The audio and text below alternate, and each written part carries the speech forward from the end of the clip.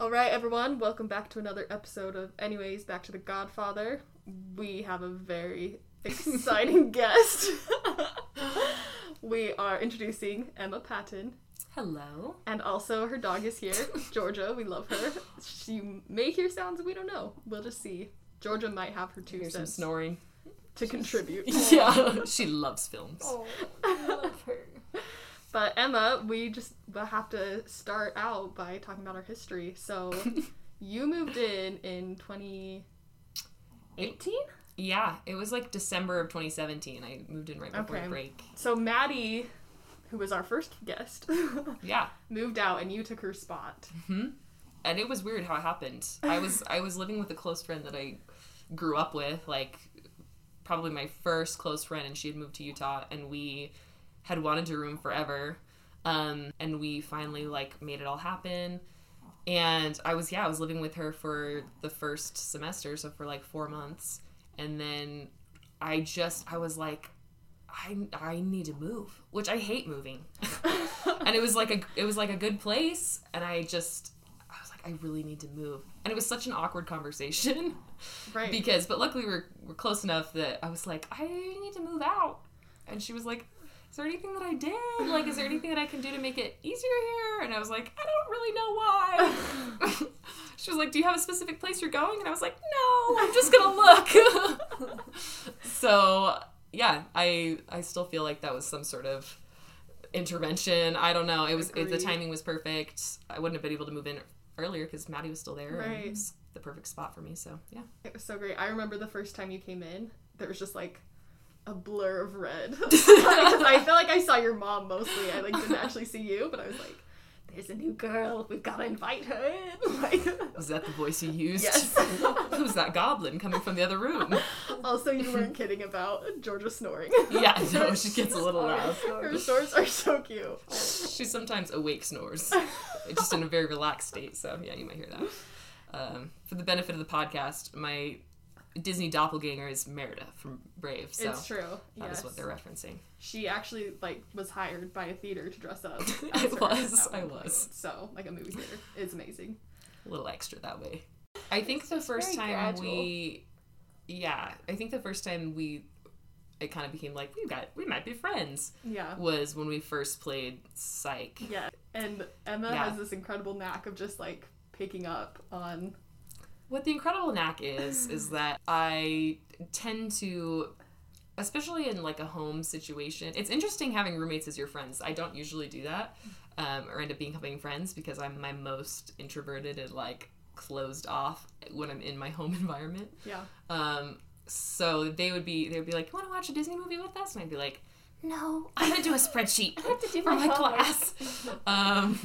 Or like, I'm gonna do a random project that I don't need to do by myself.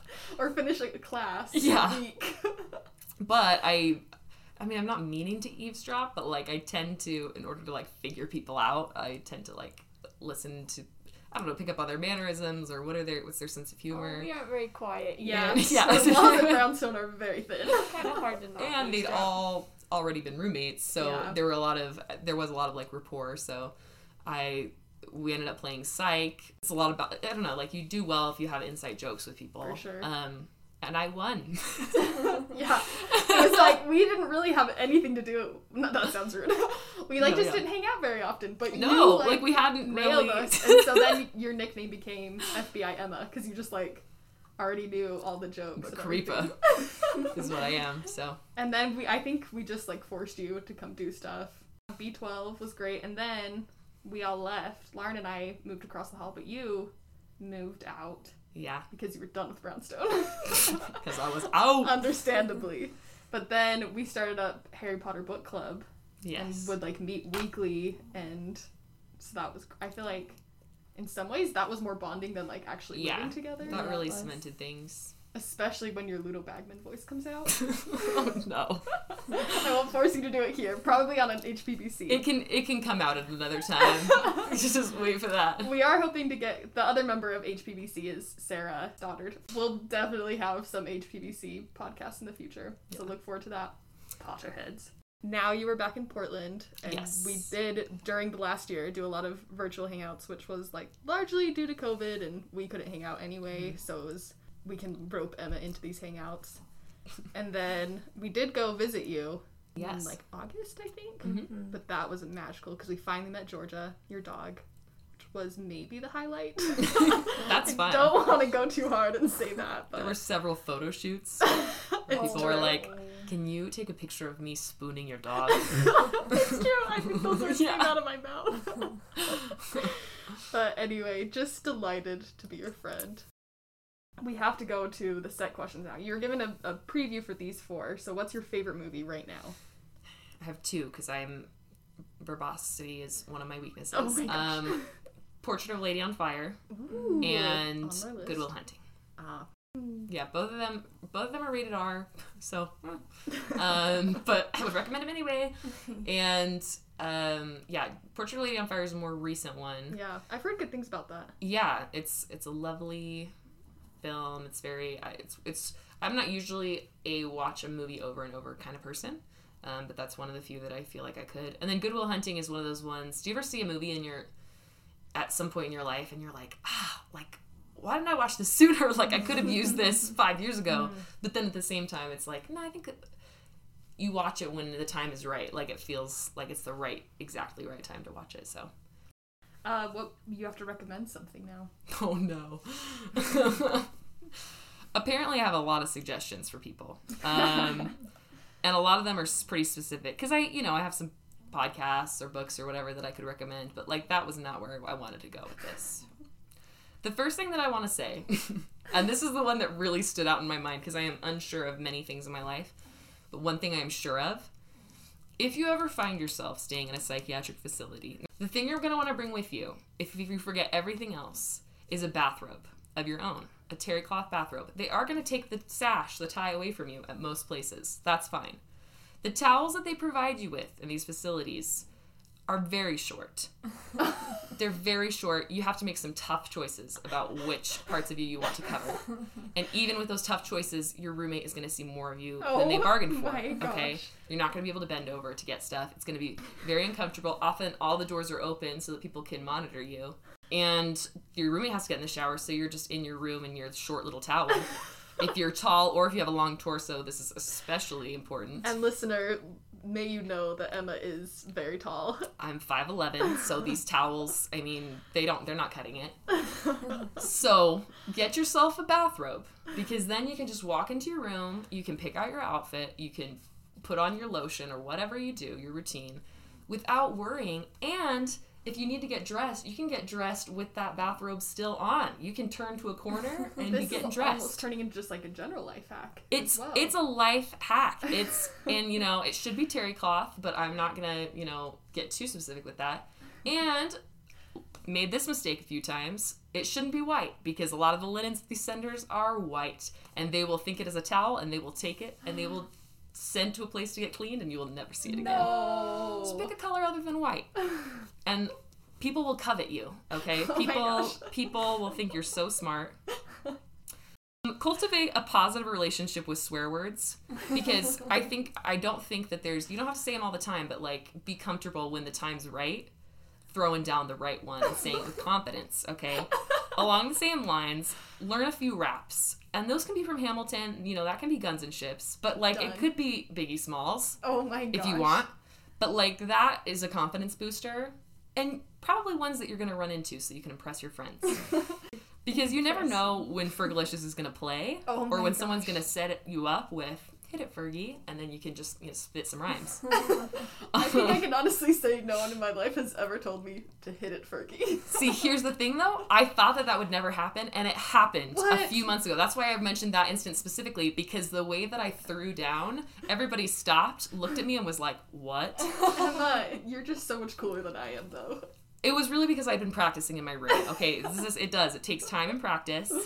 Shop in the men's section of thrift stores. Trust me on that. But remember that the shirt button's on the other side. It'll throw you off every oh my time. gosh. Okay, pick one more thing because you're 'Kay. gonna have to come back. That's so totally you fine. can't give us all your recommendations now. Oh, trust me, I have more. The last one is make decisions about your day with the possibility in mind that the unlikely could happen. So if you're dressing in a sloppy way, today might be the day you meet Anderson Cooper. Oh, The chance is low, but it is not zero. It is not zero. So you gotta just be prepared. When you're selecting your undergarments in the morning, you might get in a horrible accident and somebody might have to cut your clothes off of you. That's not likely to happen. It's also not zero, though. Yeah, so you gotta be it does prepared for happen. that.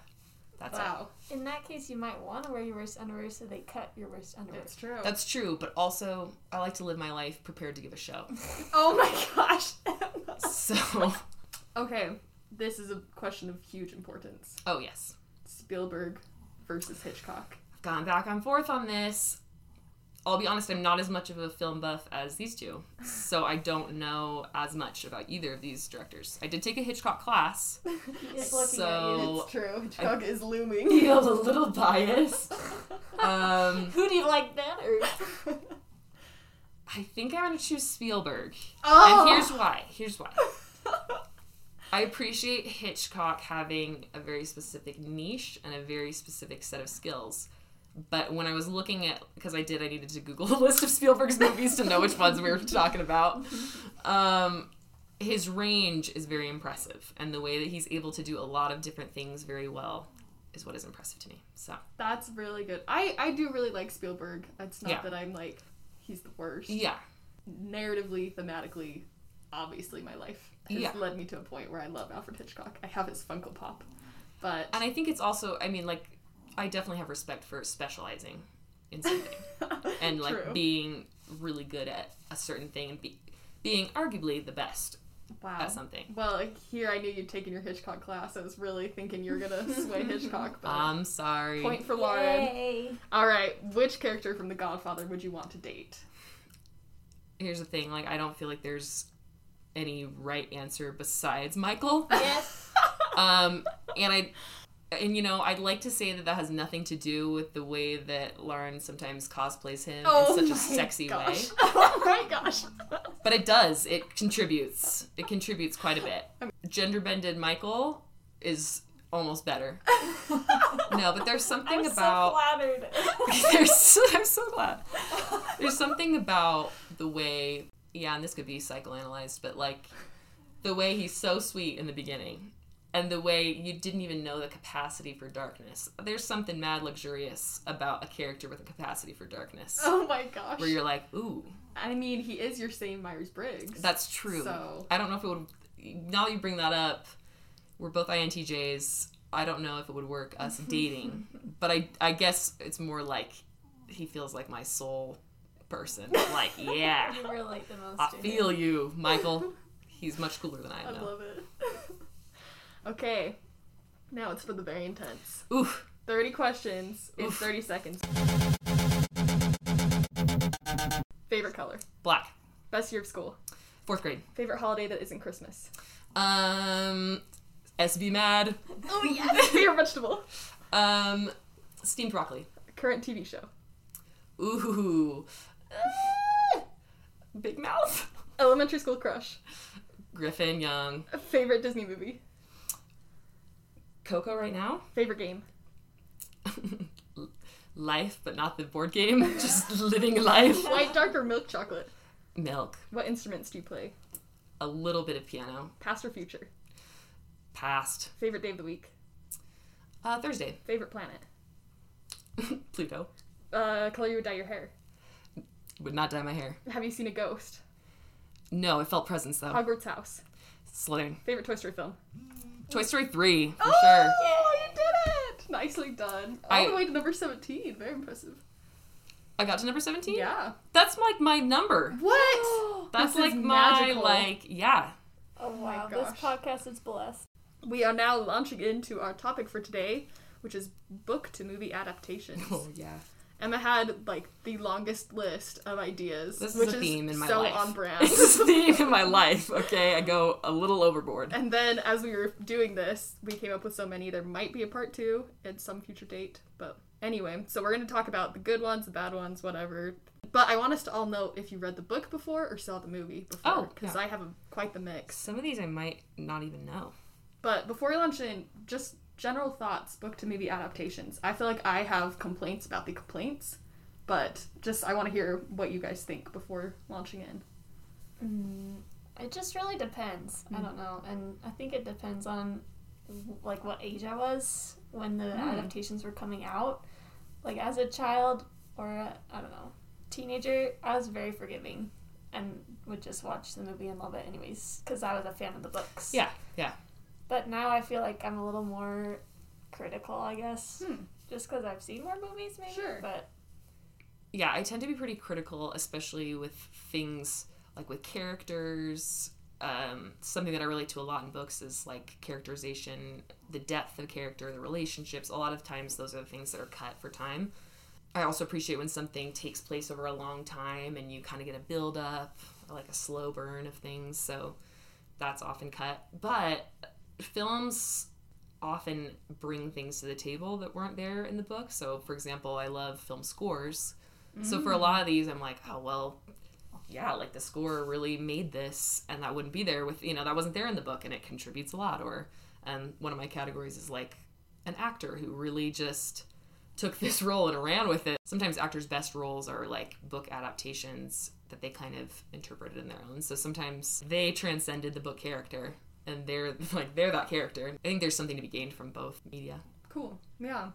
I feel like I'm kind of the opposite. I feel like when I was younger, I was really harsh and critical, and I really care about everything from the book needs to be in the movie. And I don't know if it was in my film class or if I just heard this in college or whatever, but movies are just a new medium to tell this story. And what's the point of just having everything from the book just put right on to the screen? Like, that just takes away from the point of reading a book and like your own imagination. So I think sometimes like we can be a little bit too harsh with it because it's like, oh no, this is telling a story through a new lens, through other people. So you can't just judge the movie on how it failed the book. Like, how do you understand this new story through this new lens, through this new concept? So as we go through this, it's fine if you bash the movie because it was unfaithful to the book or whatever, but just a different way, just because I think too often people only see book to movie adaptations as horrible, or like it has to be faithful to the plot of the book and to every character. But it's like, oh no, what if we looked at some of these movies as like just a different way of telling the story, and it doesn't have to inherently be worse, because books by definition are able to tell better, fuller stories because they don't have to stay to a 2-hour running time. So I think we'll just go Lauren, Emma, me. Okay, well, first one I have to talk about, of course, is The Godfather. Oh, that's one of Do you mine. have? Okay. Yep, when it comes around to me, I'll add whatever you don't have. So of course I saw the movie before the book many times. I got the book for Rachel for her birthday, and I think you started it and didn't get very far. And then I got it from the library, and I was like, okay, we're gonna read it because we have to. Book club for one book. And I feel like I can't judge the movie based on the book since I watched the movie first. So it was more like I was judging the book based on the movie. But I thought they translated it really well to screen. Like, it was really closely followed, and then the parts they couldn't include, they put that in the second one. But there is one thing that I thought was interesting. I realized reading this book is books can be like a lot more sketchy than movies. Because there's no like book editing. Right, or, there's like, no rating system. And so reading the book, I was like, oh, I was not ready for that. I was not expecting that. So there's that. And there's more language also in the book. Right. Because Godfather was in the 70s, and they really didn't. Yeah, the second one has some, but the first really doesn't. Still very little language in both. It's true. In the third one, there's more. But it's still like less than 10 efforts. Like yeah. That's our standard. Less than 10 efforts. It's actually less than 11. That was what? All the President's Men. Rated PG had 11 efforts. Yeah. So now love that. We can watch anything with 11 efforts. Well, Good Will Hunting has over 100, so. we're working up to that. Yeah. It's practice. Oh, there were some things about the book I liked better. I liked Michael and Kay's relationship in the book better. Agree. Have you read the book? I have not, but relationships often. I feel yeah. strongly about that. In the movie, it just seems like Michael's way more like domineering. It seems like Kay is like so dumb in the movie, Yeah, just like she a is. ditz. Yeah. But in the book, she's very intentional about what she does. Yeah, it gives her much better characterization, and I don't know, I just appreciate their relationship way more in the book. So that was one thing that I wish could have translated a little better to the movie. But other than that, I think the movie did a wonderful job. Yeah, I'll just jump in and do my Godfather notes. I also watched the movie first. It was an excellent adaptation, reading it and being like, oh wow, they not only did the story, but like the mood and so much of the characterization. I feel like it cut a lot that was unnecessary. Like a lot of the side characters or like tertiary characters Johnny, that had, all these backstories. That was such a good move on Coppola's part to just get rid of those. And the book did like clarify some things or expound on certain characters, which was helpful, but I feel like they just really nailed it. Like you don't have to read the book to... Like, I didn't feel like it added so much that I was like, oh, if you just watch The Godfather, you're missing out on these whole other levels. So yeah, I thought it was very, very impressive. I did forget about the Michael Kay relationship, so that was a good thing to point out. But on the whole, I feel like this is the standard of book to movie adaptation, because it stays really faithful, but it also just expands it in a way that, like, only film can. The first one kind of category that has a few movies in it, but mainly one, is adaptations that were held together by a standout actor who like took the role to a new place. And for that, I would say Fight Club with Brad Pitt. I forgot that was a book. Yeah, no, it's an excellent book. It's one of my favorites. It's not one of my favorite movies, but yeah, no, he plays the character of Tyler, and he plays it very, very well. Brings a lot of intensity. It's hard too, because with actors like that, you kind of start to know them as themselves, not the character. But he was young enough where I think it wasn't that effect yet. It's not just like Brad Pitt playing a character. Sure. And the other one I would say for that is Girl Interrupted, which is a great book. The movie's a little more, I feel like it's not as real, it's not as gritty necessarily as the book was. It just... Some of the truth, it's based on somebody's personal experience, some of the truth of it kind of gets lost, but Angelina Jolie, I didn't realize I was doing Angelina Jolie and Brad Pitt. Angelina Jolie in that one, absolutely incredible, standout actress, truly makes the film. Okay, another one, I wanted to mention Jane Austen, since I've read... It's on my list, yeah. I've read a few Jane Austen books and watched their movies, and there's lots of different movies adaptations too. Like BBC always has like 5 different versions, but I did want to mention Pride and Prejudice, the one, I don't know what year it was, the most recent adaptation. Keira Knightley. Yes. I saw that movie before the book. I just love that movie so much. It's so beautiful. Keira Knightley is so beautiful, does such a good job.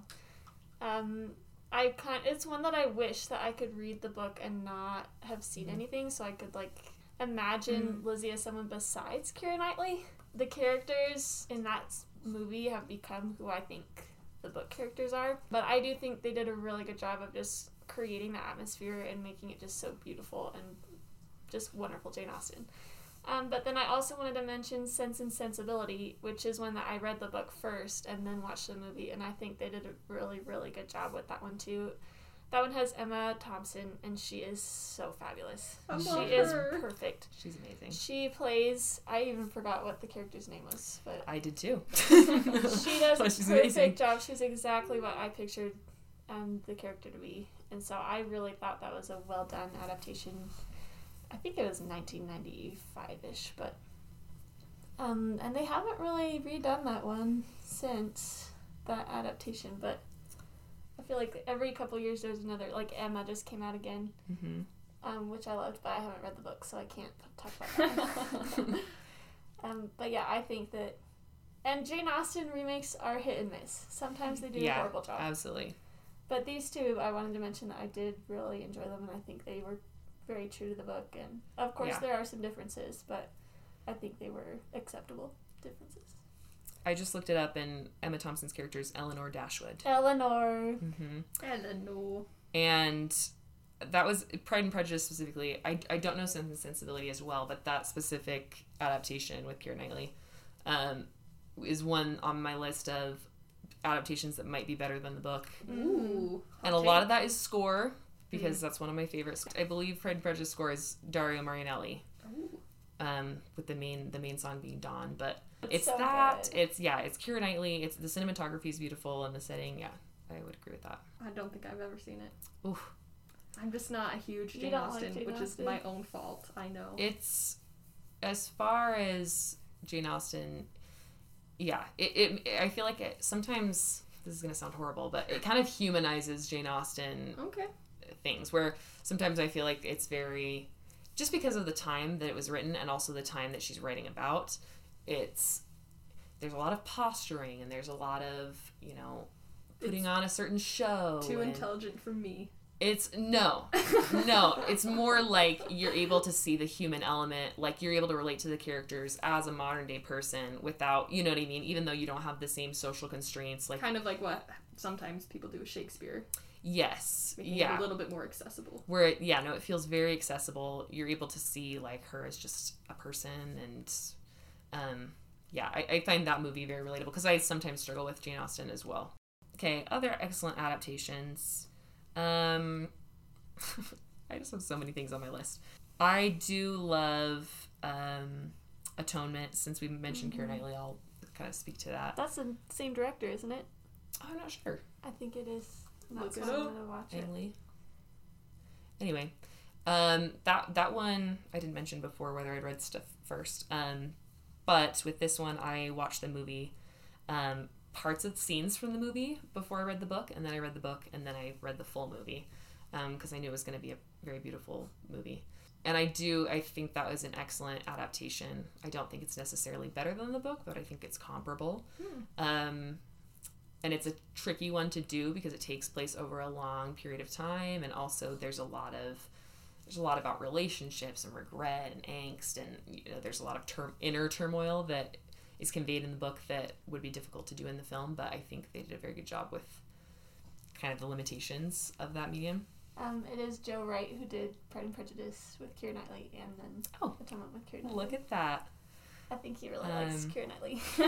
Don't we all? It's true. Another one that I'll mention, it was hard for me to stay away from this genre. It's the genre that I like to call gay movies.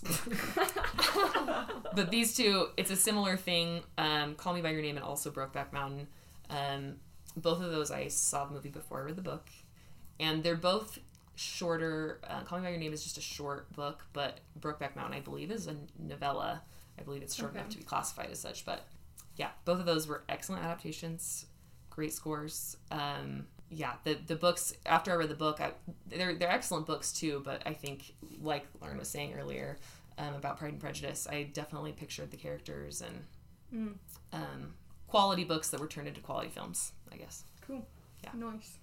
Okay, my first original pick is Coraline, because I just read the book. This is when I saw the movie first. I watched it in 2018. And all I heard about it is that it was so spooky. And so I was like really excited to watch it. I feel like it's maybe a little bit overhyped for me. It didn't scare me that much. Well, it's for kids. There are like definitely spooky elements, but there are like people who are my age who are like, it's for kids, but it's literally the scariest film I've ever seen. And I'm like, Was it overhyped on the spook factor alone or overhyped quality-wise too? I mean, is it Henry Selick, I think? Who's like very Tim Burton-y.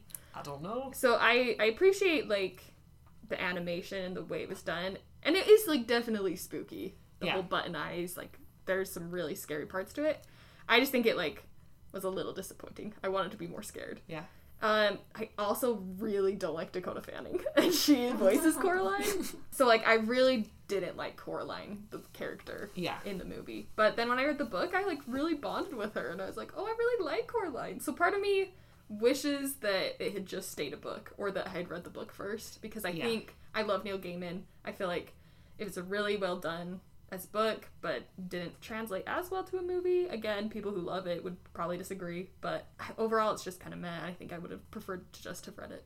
So, which is rare. I feel like horror as a book is harder to do because you don't have like the music and the jump scares and shout out to dang it, now I can't remember his name. Stephen King. Oh, yes. I was like literally like the horror author. Like, wow. Shout out to that person who I was gonna name drop and now I can't. We all knew who you meant. Yeah, I agree with that. Yeah. And honestly, like, I wouldn't have said that I dislike Coraline or that I thought it was overhyped, but like, I think I would be pretty on board with that. Okay, I have to mention Hunger Games. I knew I was going to, and then I was like, Lauren is the better authority on I this. got a whole category just for popular, contentious series. And Hunger Games is at the top of that list. Yes, I was a huge Hunger Games fan in high school. I just read it over and over again. The first book especially. And when the movie came out, went with my friends to the midnight premiere when it was actually midnight premiere. Like, I feel like now it's like, oh, come see it at 6 p.m. the night before it comes out. Right? Midnight premieres are not a thing anymore. Did you ever go to a midnight premiere? I went to one. It was for the last Harry Potter. Same. That's the only one I've been to. Waited in like a huge line. Actually, it might have been the 6th. But yeah, and then I did not even see the last movies. I hate it when they split the last into two. I mean, I know there's stuff they're trying to fit in, but I feel like it's mostly for the money. And here's the thing. I feel like with the Harry Potter one, it's a big book. That's like actually the movie I have the most beef with, both movies. But the last one, like the last Hunger Games book, didn't feel like it should have been. No, that was kind of the trend at the time. Like, I think Harry Potter did it, and so then Hunger Games people were like, oh, we'll do it with Hunger Games too. And like The Hobbit also, they put it into the extra movies. But I'm going to speak about the first movie.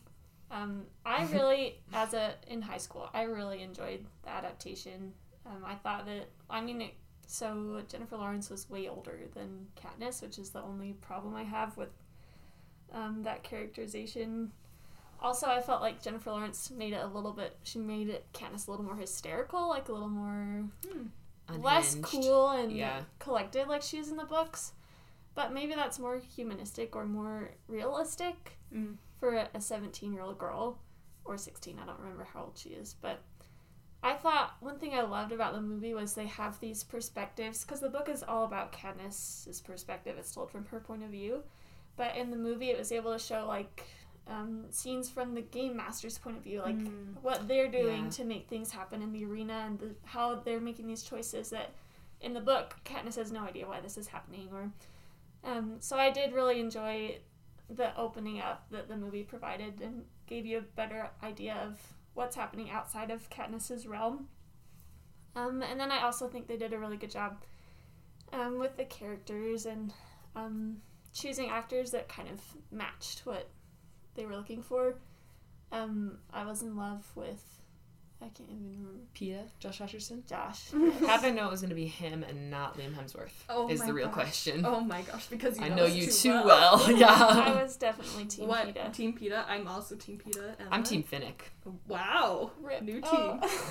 I mean, I feel like most listeners have read The Hunger Games. Or at least kind of know. That was the most devastating death for me, was Finnick, to be honest. I love, again, a haunting backstory, a little bit of darkness. Sensual. Yeah. His beauty causes him pain. Love that. But yes, that was one of the things that in high school, the movie came out and I loved it, even though I was such a huge fan of the book, which I feel like lots of people don't like the movie adaptations. I feel like they overall did. It's interesting how those movies, the style kind of changed, because in the first movie I feel like they stayed really true to the tone, which was like when they're in District 12, it's everything's very shaky, bleak. It's, it feels very low budget, even though it wasn't low budget. And then they kind of moved into the capital, and then as things started to become more and more in the capital, then they she's awake, but she's just snorting.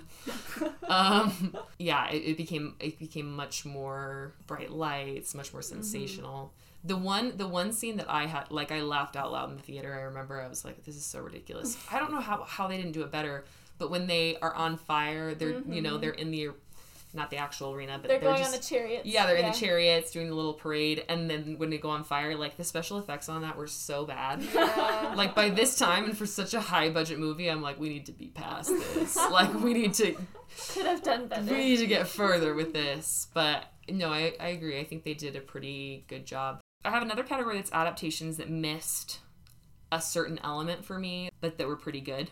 Besides that, the big one that stands out to me for that is The Book Thief, which is one of my favorites. I have a long list for this category, but read that. I read it. Oh, you did read it. I read it last year. I haven't seen the movie yet. Yeah, we should watch it. The movie is a great.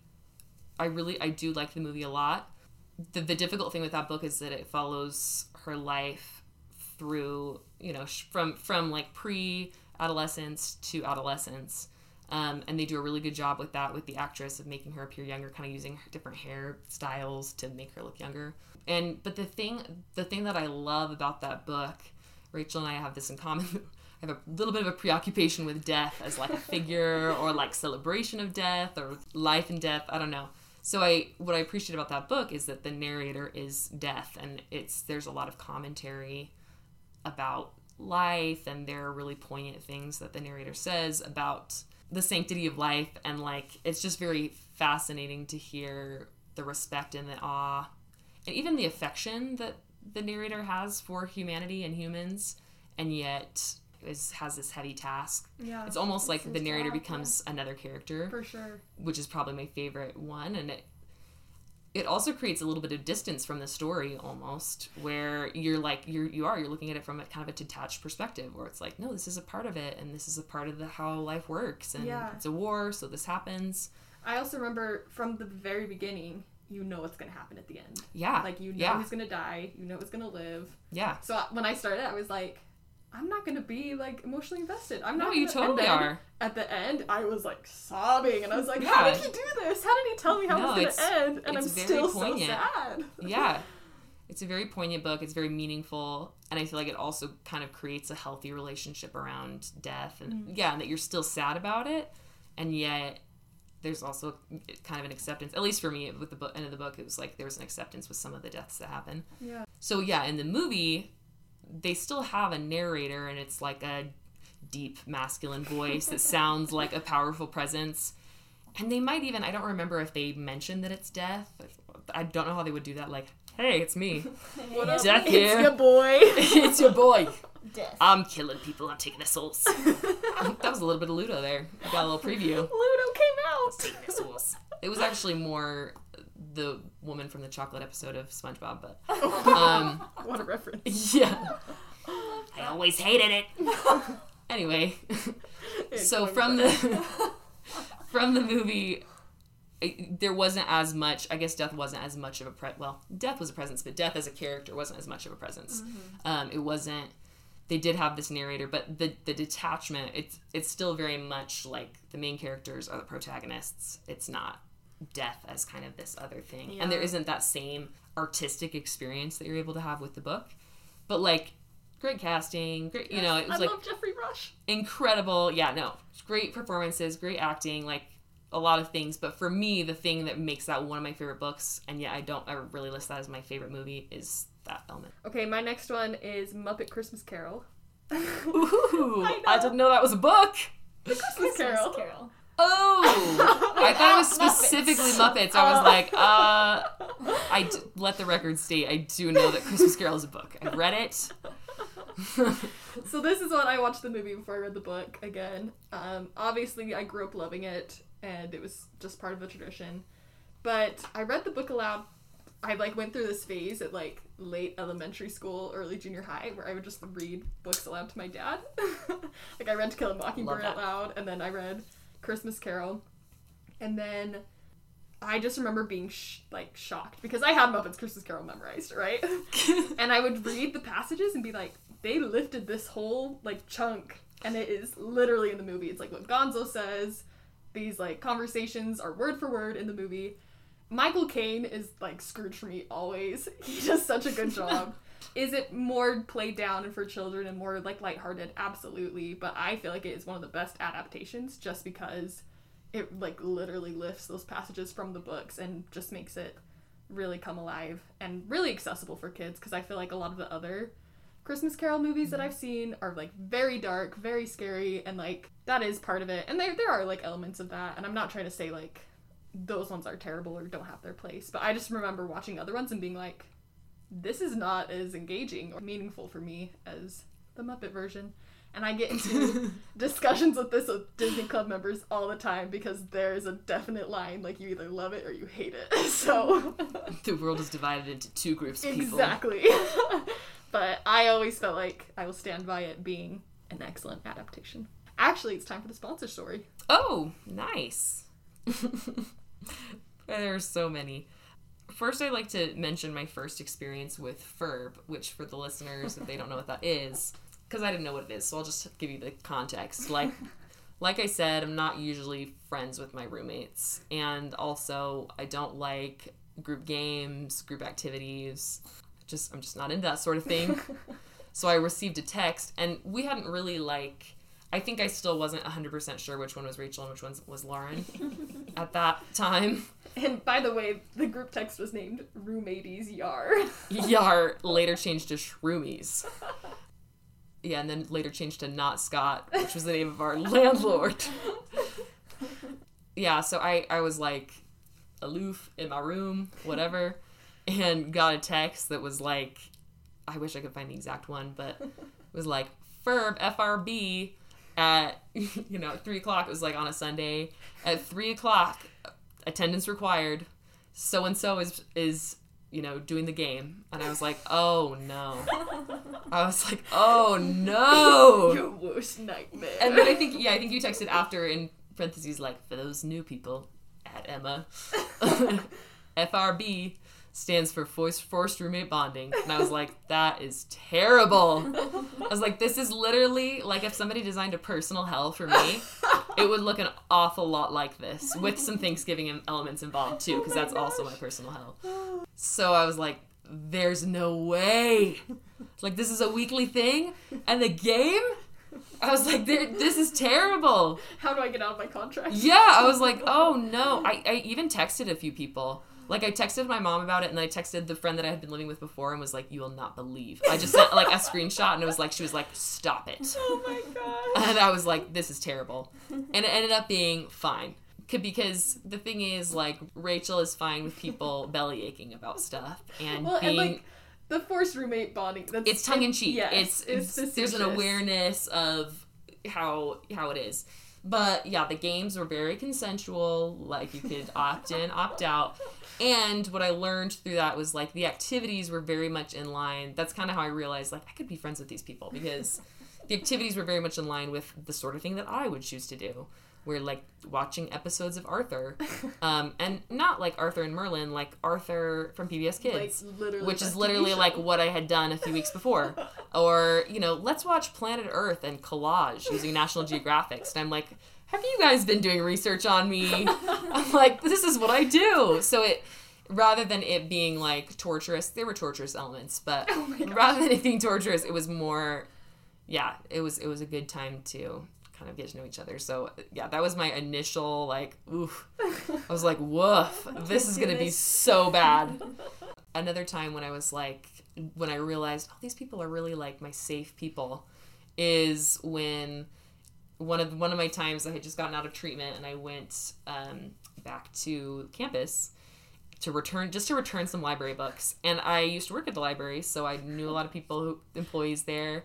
And I had a lot of anxiety going back to the campus, partly because I was going to be seeing people. I had done some weight restoration at my treatment center, so I looked different, and I knew that.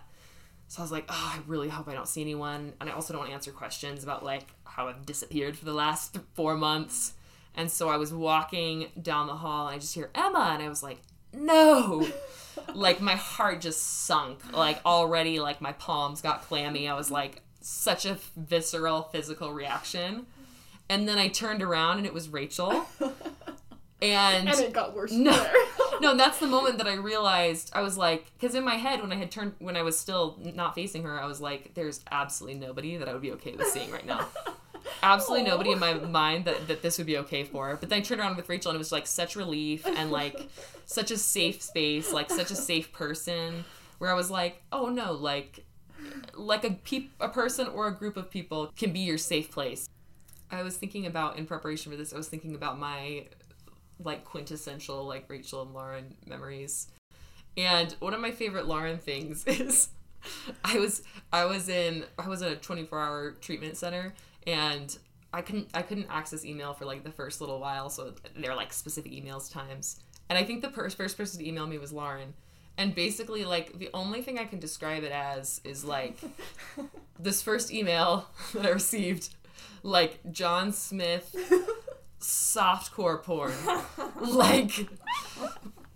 porn for the LDS woman who likes to follow commandments. Like, it was like gifs of his hair flowing in the wind, or fully him clothed, but slightly fully clothed, sexual, like him like posed sensually on a rock or whatever.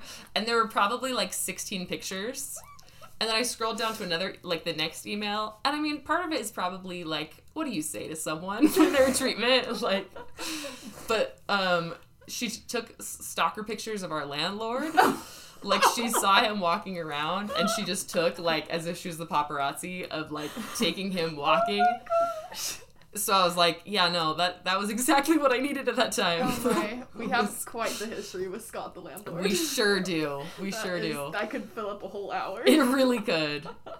I'm going to talk about another children's movie based on children's books. And I've already talked about it on the podcast before. But it's Curious George. I love it. The one with Will Ferrell and Drew Barrymore. I love this movie so much. It's so wholesome. But one thing I loved about it, so Curious George, like, has a whole bunch of picture books. Yeah. And this movie takes elements from each of those books and puts it into the movie, which is something I love about, I don't know, I feel like a lot of movies that are based on children's books kind of do that. But there's things, as you're watching the movie, if you grew up with the books, which I did, you end up like, hey, I remember that. Being the Leo meme. Yes, exactly. Like, oh my, that's just like what happened in that book. And, but it's different. Like, it's a totally different story because it's not based on just one book. It has its own unique, I don't know, I mean, the characters are the same. Some of the characters are different, but it has this whole different thing that's never been in a Curious George book before, but it has all these elements that are homages to the original books that is just ties it in really well, and I just think it was really adorable, and I just love that movie. I like how you've been pretty liberal with the spoilers, and then for Curious George, you're like, there's this other element in it, like not wanting to spoil Curious George. I mean, I haven't seen it yet, so I have not either. I feel like that's why I can't. And, like, lots of people haven't read all the books, so I can't be like, oh, from this You're like book. the man with the yellow hat. Yes! Has a girlfriend. Well, he does. Oh, wow. Oh my. Now, talking about celebrity crushes, should have talked about Man with the Yellow Hat. Oof. Catherine and I watched so many just barely because her son loves them. And she hates him, and I adore him. Oh. The, like, TV show version, Man with the Yellow Hat, he gets a shout out for but sure. But it's not Will Ferrell in the TV version, right? It's not. Going along with the children's, basically I'm just taking what people said before me to narrow down my long list. I'm just letting it flow. So going along with children's books that turn into movies, and I think, no, some of these I saw beforehand. There are 3 that stand out in my mind as adaptations that might be better than the actual book. 2 Roald Dahl, Charlie and the Chocolate Factory, original. No, Emma, no. What? Uh-oh. You like Tim Burton one better? Oh, yes, 100%. Okay, we could discuss that, because there are things, people reject it immediately, and I disagree with that. For me, my preference, I feel like it's truer to the book. I feel like it's more sentimental. The first one. No. The second one's way more true to the book. Okay. I don't necessarily mean details. I mean, like, the feeling, the whimsy of it. Okay. It feels very Roald Dahl. Like, his okay, I can writing do is that. very much like these children in a cruel, cold world of, of crazy adults. Like, I feel like that's very much what it feels like. But we could argue that. Matilda is another one that I feel, the book is great. I'm not saying, like, the book is terrible, but, like, they really took that and ran with it, maintained a lot of the silliness of Roald Dahl and kind of the whimsy, but while still making it watchable. Yeah. And then also Holes, I think and that's one I think that I watched Charlie and the Chocolate Factory before reading it, and then Really? Matilda, I think I read it first. And then Holes I definitely watched first. But it's a great book. It's fine, but something about Holes the movie just hits right. Have you guys seen that one? I can fix that. It's been Yes. a long time. Yes. Oh no, it's been a while since I wanted to be Kissing Kate Barlow. we all want. I mean, has that dream really died? Oh my gosh. Okay. It hasn't, it's true. It's the reason I keep buying lipstick that I don't wear. I still watch Western movies. Yeah. Oh my gosh. Amazing. It all started with Holes. So there it good. is, the origins of your Western love. I feel like our conversation, our argument, opens up an interesting thing because I posit that the 2000s version is so faithful to the text. So much Yes. of, again, it's like Muppets Christmas Carol, so much of the actual words are like lifted and put into the script, where like the songs that the Oompa Loompa sings, you can go read the book and it's like, oh, it's all taken from the text. Mhm. And there are a lot of changes, and Willy Wonka's character is like a bit more fleshed out and he has a backstory, Yeah. which I love. And there's like, you know, definitely it diverts from the book in the end. But you're saying that thematically it feels more like, I'm feeling like tone wise. Yeah, so, like- where it feels a little more. So to me, the 2000s one, even though there's not anything explicitly so, it feels very futuristic. Where Roald Dahl manages to toe this line where things are very much outside of the ordinary, they're outside of the traditional, and yet it doesn't feel futuristic to me, his writing. You know what I mean? Like, obviously, for example, like the glass elevator and that, you know, going all the way up, or basically the whole factory. Obviously, those are things that are outside, but it feels more like it exists in the realm of imagination rather than in the realm of, like, futuristic technology. Yeah. And so to me, Tim Burton's adaptation, which I'm not hating on Tim Burton's adaptation, but I don't necessarily, I feel like it's kind of almost a standalone. As detailed and as correct as it gets the details, it almost feels like it's its separate thing, where for me, Charlie and the Chocolate Factory feels like closely tied to the book. Yeah. In feeling, in Yeah. emotion. So it's this interesting thing of a book adaptation. Should it be faithful to the actual word text, or Yeah. should it be faithful to like more of the feeling and To the which is meaning better? and the So the interesting. sentimentality, whatever. Something to ruminate on. Yeah. My next one is going to be, I should just carry it through with children's literature, but I'm jumping back around to another scary book, The Haunting of Hill House, which I originally wasn't going to talk about, but then talking about scary books, I was like, The Haunting. And it has such a good movie adaptation. So I know neither of you know anything about this. Yeah, neither book nor film. But the book, I watched the movie first, and then there was a Netflix long series about it, and then I read the book. And all of them are amazing. And they're pretty different from each other. The book is, like, pretty close to the movie. Like, the movie's pretty faithful, and Shirley Jackson, who wrote it, really liked the movie adaptation. But also, what I want to talk about is the series, which is very different from the book. The book follows 4 people who come to a haunted house, and one is, like, a psychic, and one is, like, he's really interested in the paranormal, and one is, like, this younger guy who, like, owns the house. He inherited it, but he like doesn't really care, and he's like a little bit irreverent. And then the main girl that you follow, who's like a little bit off, and you like don't really know what's going on with her. And so it follows them and their interactions with the house, and that's what the movie does too. And then the Netflix series follows a family who lives in Hill House and who like they experience trauma. There's like stuff that goes down. Yeah. And then it like does a series of flashbacks, so you like know them as their adult selves, and then you also like see what Interesting. happened in the house. And Yeah. it's just so brilliantly done, and I sob in every episode, and it's also so scary. It's so good, and that's what I love. Like, the book is very scary, which is so hard to do. I'm literally adding it to my Goodreads list. Yes, as I'm we so speak. happy. The movie is like, it's old. I think it's like 1969. Is it Shirley Jackson? Yeah. Okay. But it is like, it's old and it's pretty slow, but it's like pretty scary. It's got some good parts in it. And then the Netflix series is so scary. I think it's the scariest thing I've seen, because Oh. like there's a lot of movies that I watch that I think are really scary, but the more I watch them, the more I become numb to the Desensitized, scares. yeah. What's happening? Yeah. But in the series, there's like the obvious big scares, but they place like ghosts throughout that you don't notice. And so like the 5th time you're watching it, speaking from experience, you're like, wait a second, there's a ghost back there, and it's so scary because you just don't notice them. You spook yourself. It's true. It's amazing. I get scared tears all the time. But- Scared tears. Yeah. Oh yeah.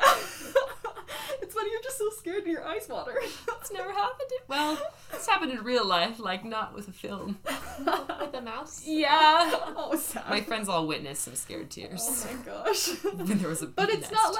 not like traumatic crying. It's just like I get goosebumps. Yeah. And then like And my you're eyes like, just "Ah, water. startling." And you're like, oh, it's so scary. I love it. Yeah.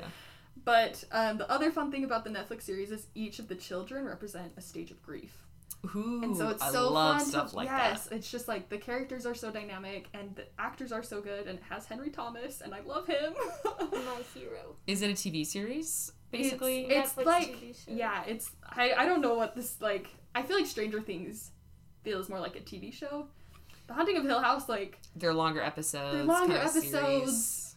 it's like, there's just So one. maybe like a Handmaid's Tale sort of thing. Yeah, it's like, Yeah. it's like a long movie series. Like, it's not quite a movie because there's multiple episodes and installments, but I love The Haunting in every form, and I'm just so happy that it's been done They're so well. continuing to, Yes. pay Like, this homage. could have been so terrible, but they are so faithful to, like, yeah. this is where they're like, oh, it's not the plot of the book, but they're so faithful to the themes and, like, Yeah. the meaning and the scariness of it. Oh, it's so good. I love it. For my last one, I will just talk about Percy Jackson because it was one in high school that I was not okay with. I was a big fan of the books, read all the books, and then they made these movies. I was so excited for the movie. Like, I remember me and Sarah, we were always just like, oh my gosh, the movie's coming out.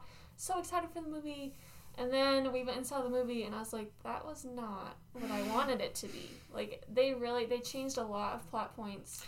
I was gonna say, they, like, reworked the plot. Yeah, there were some things happening that I was like, what was this? Like, that was not in the book at all.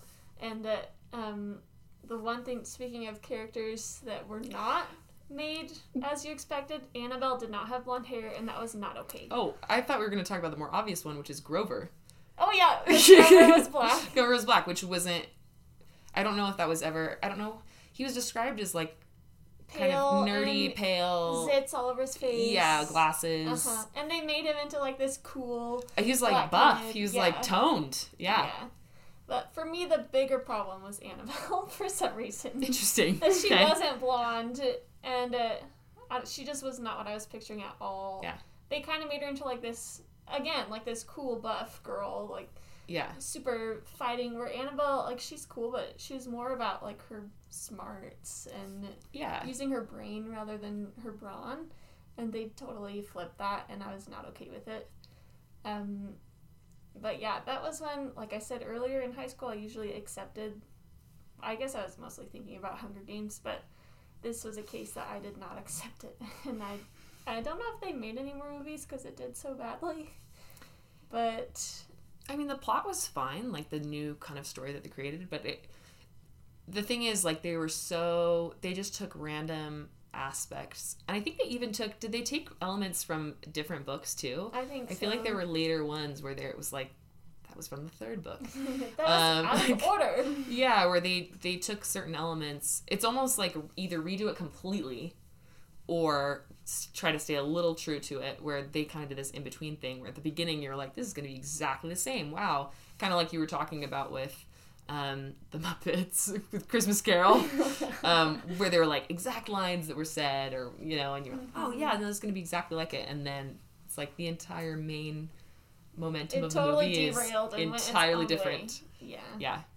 So that was when, I'll finish with one that I don't like. Since I think everything else I did like. With that one, I just wrote down as we were talking, because I was like, man, that could be a whole nother category. And that one definitely fits into it, where I'm all for some eye candy in a movie. Okay, that's fine. But, like, sometimes I feel like the movie is ruined, and quite a few on my list feel like that, and ruined is a strong word, but it feels like the main thing that doesn't stay true to the story is one of the protagonists being too attractive, or, like, too conventionally attractive. And a lot of times I feel like that comes into play with an older actor playing an awkward teenager or whatever, where they're just a little too clean cut. And I feel like Logan Lerman was that way with Percy, where in my head, I don't know, when he was at school, he was, like, bullied, and he didn't find himself, and then he really, like, blossomed at Camp Half-Blood, and he was like, oh, I'm actually really cool, and it's kind of surprising when girls have a crush on him, and it's like, what, me? You know? Where from the very beginning, you're like, this kid would never get bullied. Like, Way too beautiful. He's way too beautiful. It doesn't matter if he has dyslexia or ADHD. He's, like, very attractive. What's nice about the books is you can picture them as... You gradually start to become attracted to them. It's more where you're gradually realizing, like, oh, okay, yeah, no, they're not conventionally attractive, but, like, all these things, like, why am I kind of into this character right now? And I think I kind of want a little bit of that in the movie too, because some of my favorite movie crushes are ones where at the beginning you're like, wah wah, like he's not hot, Right. and then as it goes on you're like, wait a second. I feel that way. This is Like not a every movie. BBC production. Yes. I feel that way with Matthew Crawley from Downton Abbey, which happens in like the second episode, but he gets introduced as this like cousin, and you're like, I bet he's gonna be hot, and then he comes in and you're like, Disappointed. you're like, he just looks like a lawyer. He just looks like a, I don't know, not that's ugly, but he looks like a scholarly like business guy, and The he's hot just cousin. like he's fine, but he's not the hot cousin. And then throughout the series, you really get to know him, and you're like, all right, Matthew, I see you there. I feel like I just need to throw in a few that I won't discuss, but like it would feel sacrilegious to not even mention them. You would be Adaptations that might be better than the actual book: To Kill a Mockingbird. Ooh, I Atticus- don't know if I agree with that. See, here's the thing: is Gregory Peck, I feel like, really steals the show. He is amazing. However, the book is also very amazing. It is very amazing. I mean, it's tough because now I'm learning more about the white savior For sure. It's not a element perfect in book. film, and I'm Yes. realizing like, oh, that's a trope that I tend to really enjoy. Let's unpack that. So I hesitate to It's sing not. its praises too much because it is not a perfect. It's Agreed. definitely a figure of its time. Or a, Yeah. It's a great book. It's not the best book Yeah. to ever be written. But another one that I would say is A Little Princess, which I grew up watching, but I had never read the book. I read that recently. The movie's incredible. The one that I really feel like I need to... Ooh, this is just a good book. The movie, you could take it or leave it. The Immortal Life of Henrietta Lacks, very important. Great, very educational. It's a nonfiction book. It's a woman talking about her story. They turned it into a movie, and it's like actors and stuff. It's not like a documentary, so it seems a little weird. It's like follows the journalist writing about their family. Like, it's an interesting perspective. It's fine, but the book is excellent. It has a lot of race discussion and kind of exploitation of people of color in medical field. So great read. But the one I really want to talk about is probably A Monster Calls. For some reason, it really speaks to me. I really don't know. I read it for the first time when I was on a car trip, and I was listening to the audiobook, and it was just like, for some reason, felt deeply meaningful to me. Like, it's very, it feels like nostalgia. It really captures growing up. It really captures, you know, the darkness within yourself and finding ways to cope with things. And I don't know, like, it was just really made an impact on me. And also it's a meaningful, the way it came to be. So I want to say Siobhan Dowd. So I might totally be butchering that name. I'm not sure.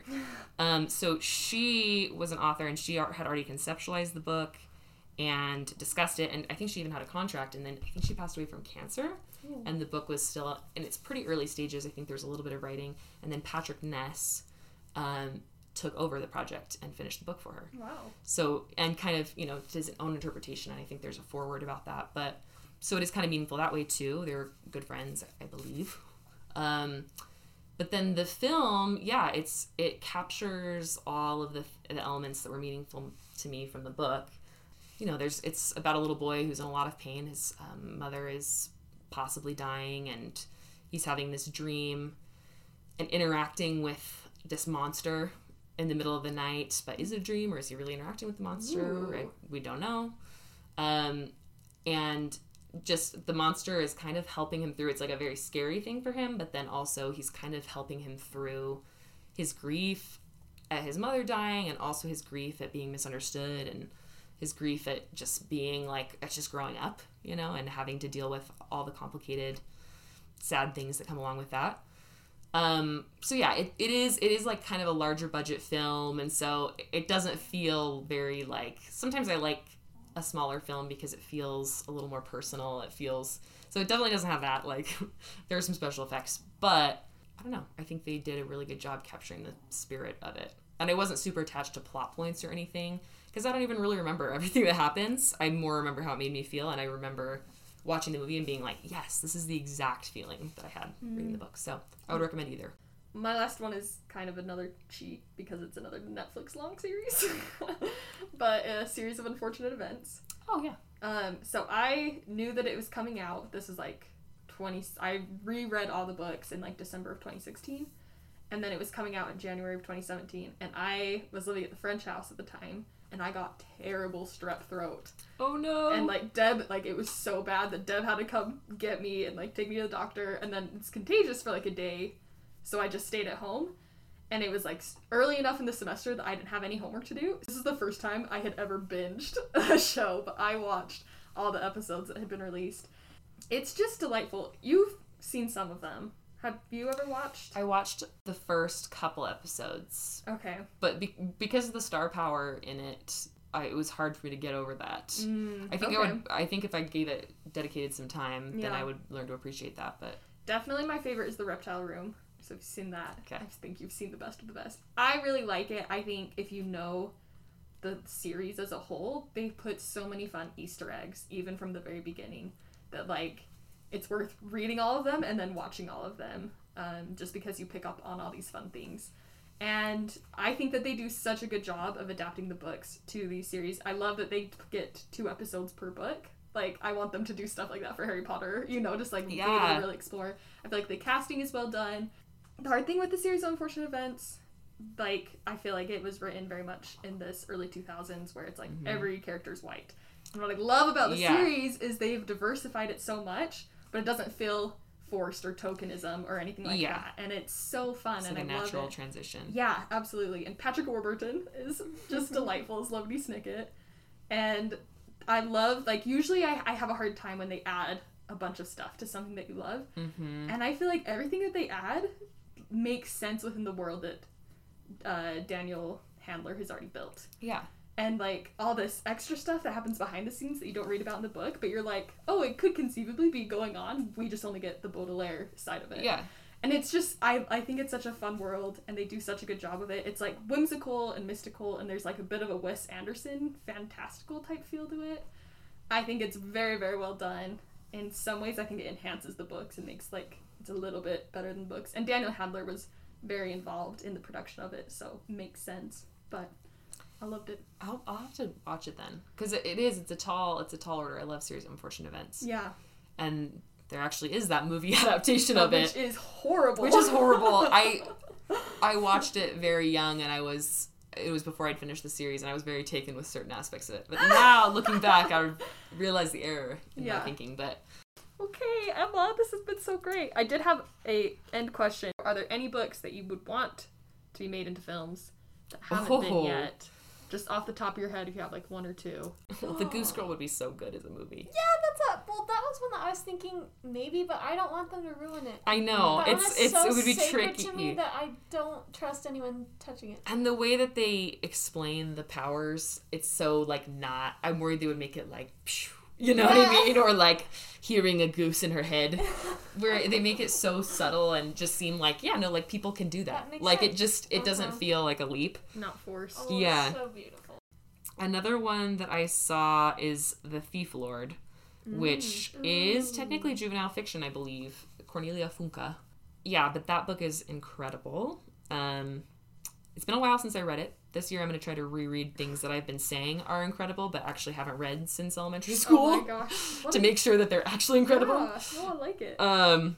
It's mostly an ensemble of children, so I think there could be some really good and, scrappy street children, and I think there could be some really incredible acting, and also people who aren't in the spotlight. And the last one I would say I love, and I'm going to say this name probably incorrectly, Khaled Hosseini, author of Kite Runner, author of Thousand Splendid Suns, a few others as well.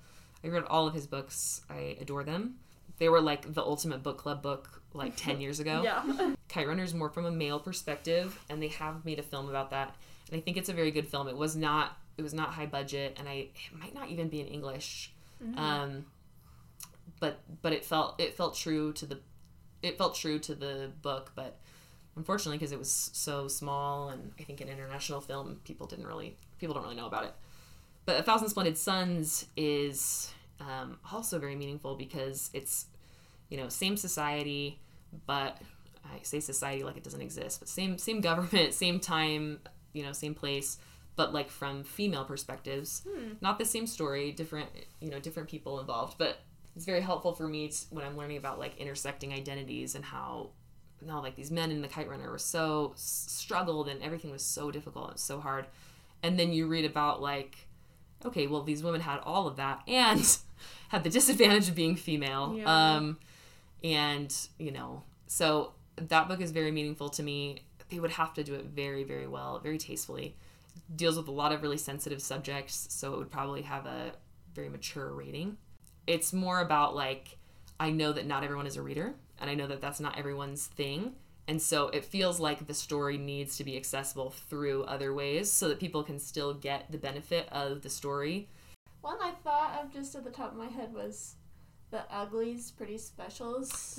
Oh, yeah, that would be good. Series, Yeah. if you read those. Mm-hmm. I just looked up in IMDb and it looks like something is in production. Oh, for cool. Uglies. But I haven't read that book in a very long time, and I don't think I even really finished the series. Yeah, I think it would be an interesting thing to revisit in a different medium of film rather than books. My picks were Warriors. Did you guys ever read those? I did not. Oh man, I'm such Did a you play it Warriors on the fan. playground? Not on the Because playground. I stayed away from those kids. Oh my gosh. Nothing filled me Definitely with at fear home. like one of the Warriors kids running up to you. I was like, please don't talk to Oh me. my gosh. Me and my cousins, shout out to Megan, Natalie, we would play it whenever we hung out together. But my nieces just got into them, and so I reread them with them this summer, and they still make me cry. They're fantastic books, and they would be great movies. They need to do that, but it needs to be done well. The other one I thought of was The Graveyard Book, because that is like one of my favorite books. That's on the list too. But I'm afraid of what they did to Coraline, and I Yeah. love it. It's like too sacred to me. It's like they can't touch it. Like I almost rather it just be in the imagination of Neil Gaiman. Okay, well, I think we're gonna have to do a part 2 sometime. Okay. I don't know when, but I I'm can gonna talk hold about you to literally it. anything. Emma, thanks for coming You're on. so welcome. So exciting. Georgia said it's goodbye too. She's just been Georgia. chilling. She's Yep. been so well behaved. And She's only snoring. had a few snores. And a few scratches on the door. She's like, where am I? Let me out. Amazing. Okay, well, next month we will be finishing up the movie alphabet, so stay tuned to that. And we have another exciting announcement. We also have an Instagram. It is ABTTG_podcast. So go give us a follow if you want to see when we have a new episode. That will be the best way to be updated if you're not regularly on your podcast app.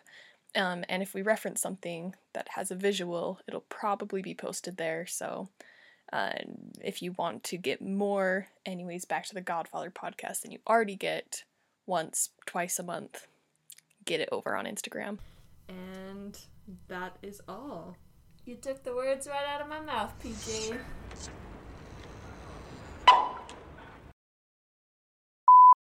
So tell me about yourself. Yeah, I remember I asked about like your sisters, and you were like, I got this many sisters. And I was like, that's a lot. And you were like, yeah, I know. Just progressively getting Yeah, higher. that high pitched voice.